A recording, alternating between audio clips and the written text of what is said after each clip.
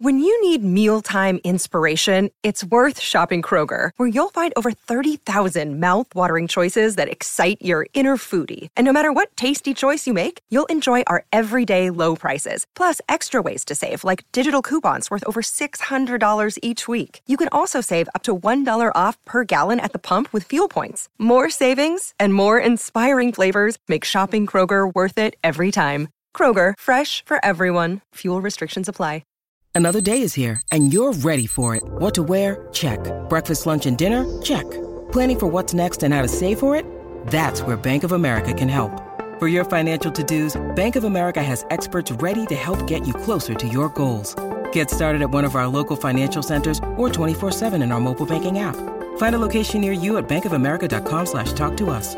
What would you like the power to do? Mobile banking requires downloading the app and is only available for select devices. Message and data rates may apply. Bank of America N.A., member FDIC. From the New York Institute for the Humanities, I'm Eric Banks. Few figures in the 20th century combined musicianship and critical acuity to such a degree of accomplishment in each sphere as did the pianist and writer Charles Rosen.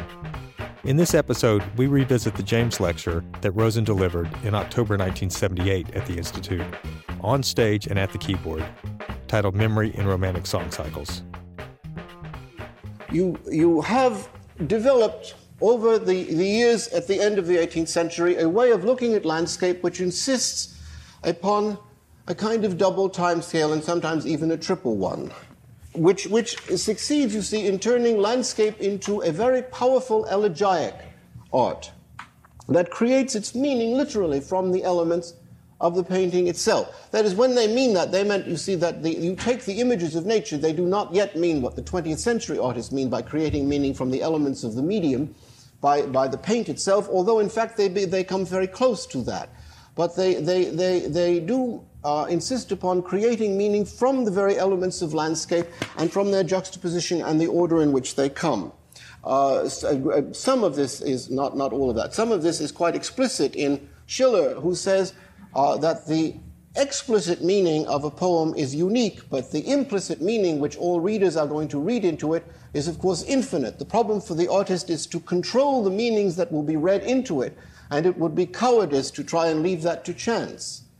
That the creation of an evocative art, and of course the idea of creating an art that consists of things that are not there, that you have through this a landscape art which is continuous meditation on permanence and change, and substituting for the historical staffage, that is, these little personages that dot the landscape and ornament it and give it a kind of history, you get a kind of staffage of memory, which is particularly clear in the poetic landscapes, but even clear in the painted ones.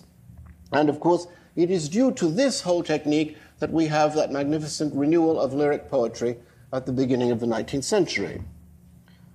Now, a similar movement goes on somewhat later. It's about 10 or 15 years after this, or 20 years, with the what might be called the triumph of the lied, of the song. That is, that the song is raised from what might be called a genre.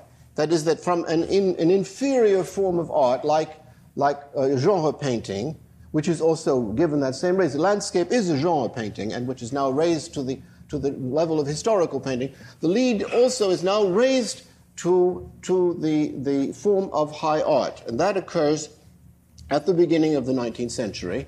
And of course, its monumental aspect is the song cycle, of which there are, in fact, are not very many of that particular period. 5, as far as I know. The great date for this, for the creation of the lied, which this is not a specifically landscape poem before you think that I'm doing. Of course, the first great song of Schubert, which precedes, in fact, the greatest songs of Beethoven, was written on October 19th, 1814, and that is Gretchen at the Spinning Wheel. And of course, what is clear about Gretchen at the Spinning Wheel is that you immediately have this double time scale, and of course the use of memory against a scene, a people, that is the use of memory in a scene that is clearly depicted and clearly delineated in a way that is certainly new. The spinning, of course, is given to the piano. The memory is given to the voice. And the structure of the song is determined by that in a way that I think has not really been discussed. Because the harmony has sometimes been discussed, but there are aspects of the texture that have not. And it seems to me that that is what really creates the song here and gives that interplay between memory and the picture of a specific scene. The presence, of course, of the spinning is given in two ways. You have the wheel going round in the right hand and the movement of the pedal for the spinning wheel in the left. I'm sorry about this, that I can't really play this probably.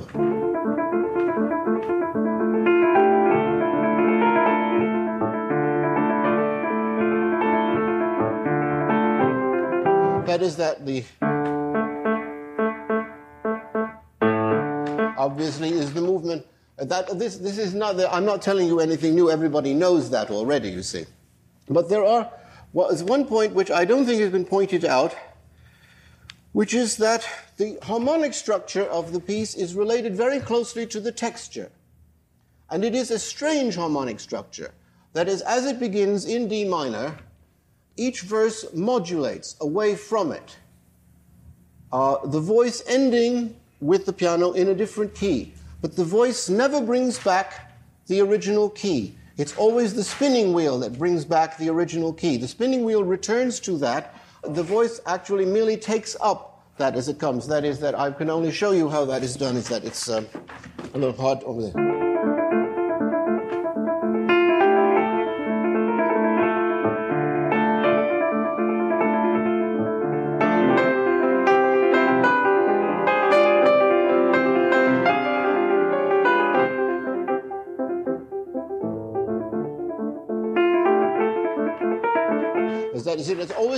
It's always the reality, which is, of course, the spinning, what is actually taking place that brings you back, and the voice that takes off with the memories. The most extraordinary change of texture occurs at the point when Gretchen begins to think of what Faust actually looked like. Up until then, everything has been more or less, the texture is absolutely even. You constantly have this motion. That is both motions of the and the. But when she starts thinking of what Faust looked like, the reality begins to move back, and you no longer hear the pedal. That is, instead of hearing that, you hear.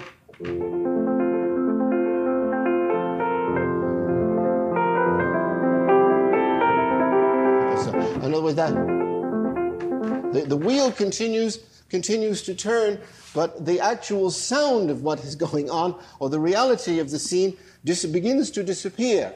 And of course, finally the wheel, at the moment that she thinks of his kiss, that's the famous part where it stops altogether. But again, it is the motion of the wheel that starts the song once more. Again, the voice does not bring back the key, the famous climax.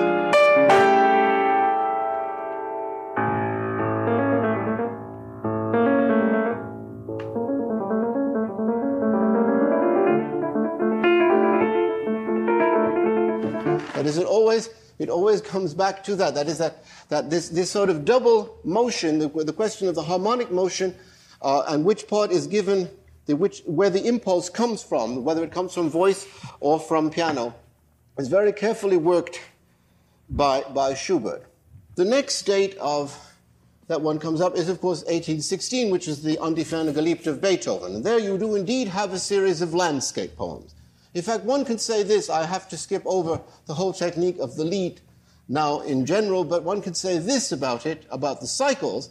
All the cycles consist of a series of memories.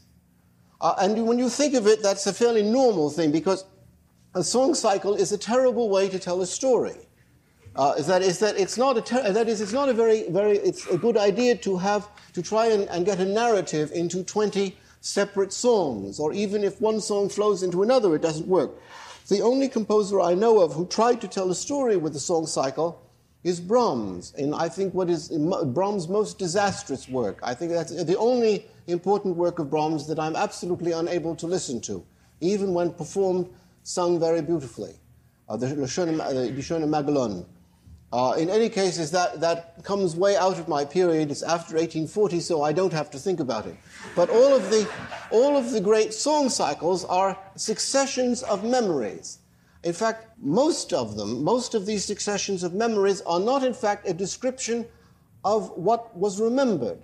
It's a description of something else seen that is a substitute for a memory.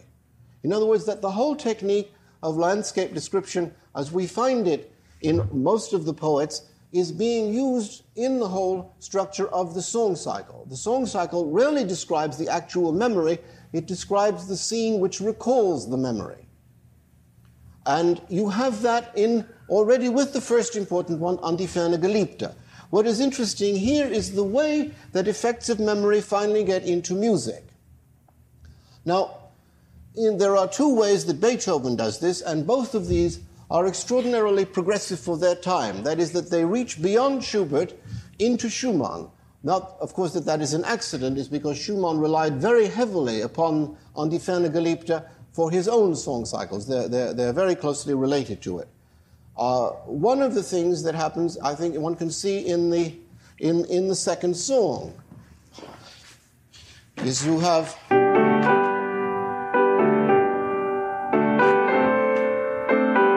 with an echo. So that it begins that way, with a very evocative, very with that kind of yearning theme. The most extraordinary passage, however, occurs with the second phrase. When the singer stops singing the melody, what the singer sings is this.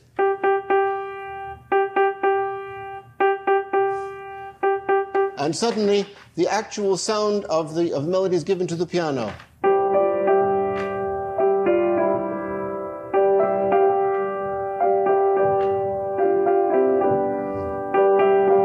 So that you get this effect of musing, of something heard, not directly, but heard from a distance again. These effects of distance are particularly important. This is, in fact, a spatial effect when you do that between voice and piano. The other example of the technique of recalling memory is, of course, the famous change from in the middle of the last song, when the last song suddenly becomes the first song. Now, the way that is done is quite extraordinary, and it's a technique that Schumann used very extensively, but as far as I know, it is not used by anybody before Beethoven. You write a melody, two melodies which resemble each other just sufficiently for one to turn into the other almost imperceptibly. This is, of course, this is rather different from the motivic developments that one has in Beethoven. That is, we all know that most of the melodies in a piece by Beethoven are very closely related to each other, and this is a technique that enabled him to do this, but this is rather a different one, because it is quite clear that the two are supposed to be so closely related, and they're juxtaposed so that you're not quite aware of how it's done. That is, the last melody goes.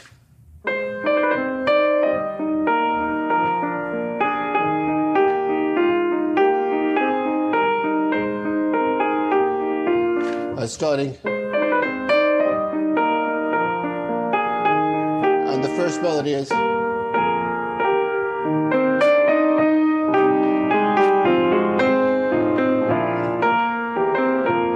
So that when he holds in the middle, he stops one of the melodies in the middle of that first phrase and then goes on with the second. So, and of course, and the words at that point is that these songs abolish the distance between us. By the way, one small point which is sometimes misunderstood about these songs is that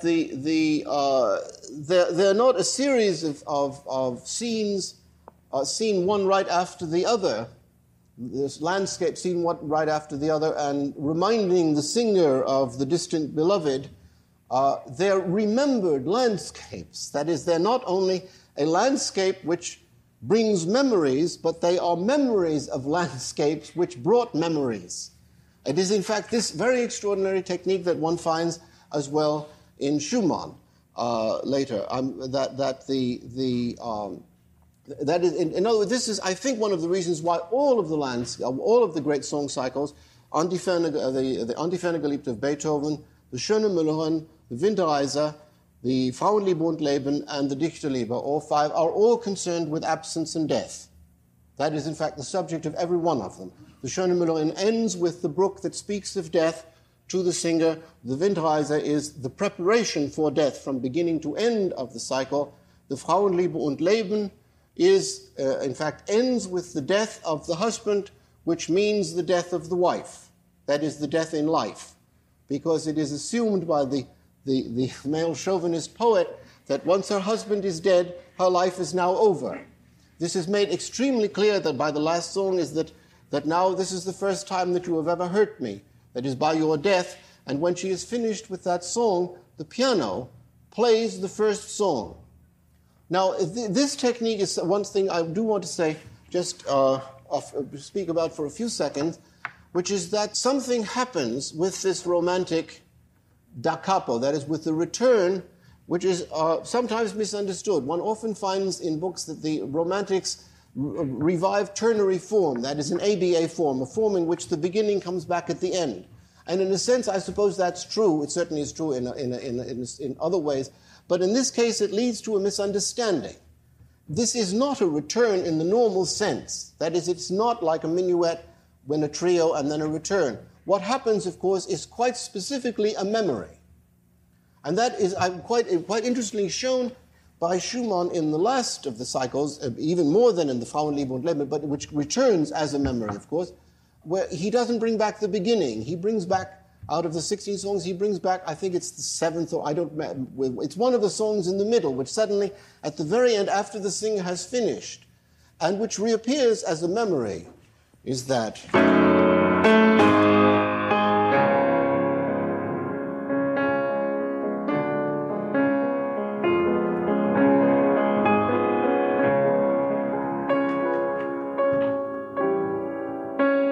Still the singer.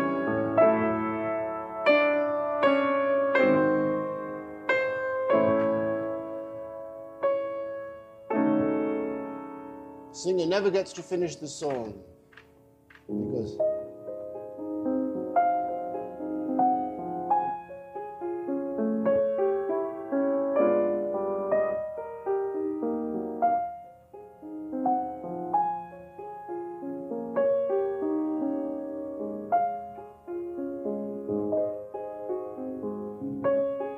that song is, I'm sorry, it should be still a 6/4 chord at the end. So,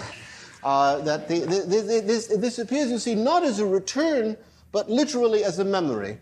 And I want to give to finish this off, I want to give two very remarkable examples of this whole technique of memory in Romantic music by calling upon the two pieces of Schumann which are not, in fact, song cycles, although one of them is constructed exactly like a song cycle. The first one, which is not, is in the Humoresque, where you have this very extraordinary effect of memory in a purely instrumental piece. We also get it, of course, in the Carnival, where there's a quotation from an early Schumann piece, which comes in literally as a memory.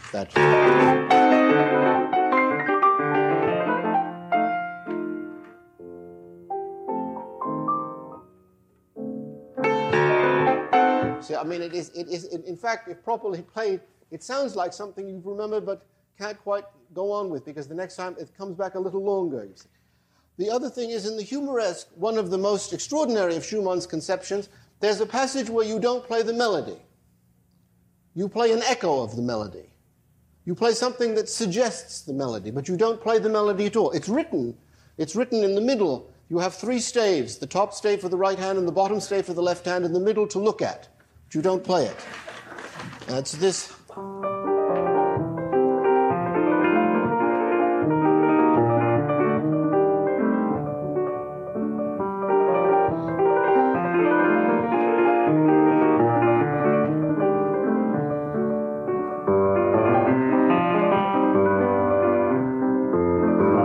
So that returns, it's already a kind of suggestion of something not there, and that when it returns, it really is a memory.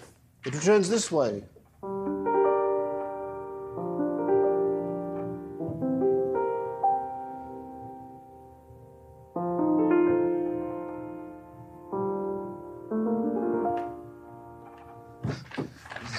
a very extraordinary effect. The other is the piece on which the whole effect of memory is based, is the Davidsbündler Tänze.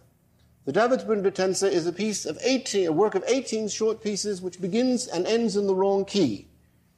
That is, that it's fairly clear after you've heard about 6 of the pieces that this is really in B minor, because every time you hear B minor, it's good and solid, where nothing else is. The second piece is in B minor, the fourth piece is in B minor, and every piece is in B minor is played twice. You play it again, and it's extraordinarily solid. And then you get to the end of the piece. I'm sorry I can't talk very much more about it, but I want to end this right here and ask for questions. When you get to the 17th piece, what happens is that you get a passage labeled as if from a distance. And you get literally an effect of spatial distance, which is evoked by the sound of spacing on the piano and by the pedal that is necessary in that.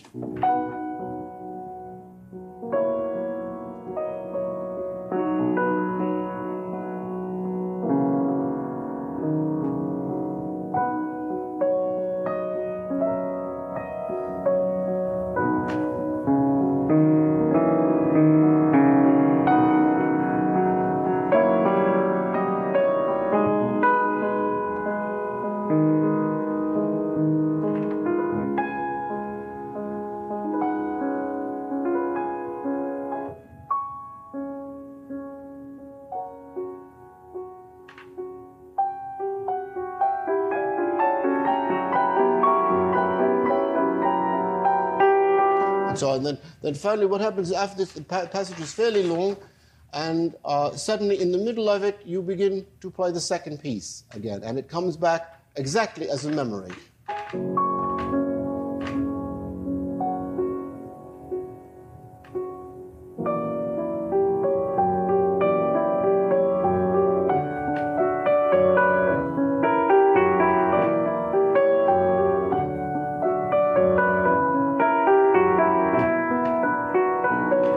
And you play the second piece all the way through with all the repeats and adding an enormous climax to it.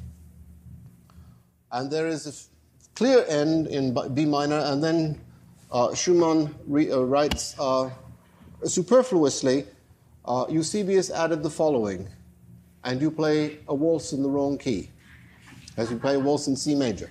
It's an extraordinarily pathetic, very beautiful ending. But here you see in the passage that the whole effect of memory is created by adding to a distance in space, a marvelous effect of spatial distance evoked metaphorically in sound, a specific spatial temporal distance, and there really is quite a long distance in time, because the piece lasts for 33 minutes or 34 minutes, and you go back at the end and play the second of 18 pieces. And I think it is made the second piece because if it were the first, it would be a much more ordinary return. Being the second, it is indeed a memory, and that effective distance is quite extraordinary. I think I should stop and ask for questions. You've been very patient with me so far. Thank you.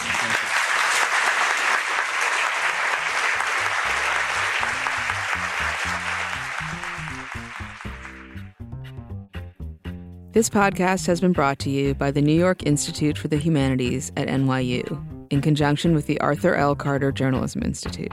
Our producer is Ben Branstein. Our thanks to Uli Bayer and, for their technical and design wizardry, Aaron Dowdy and Selena Lakazi.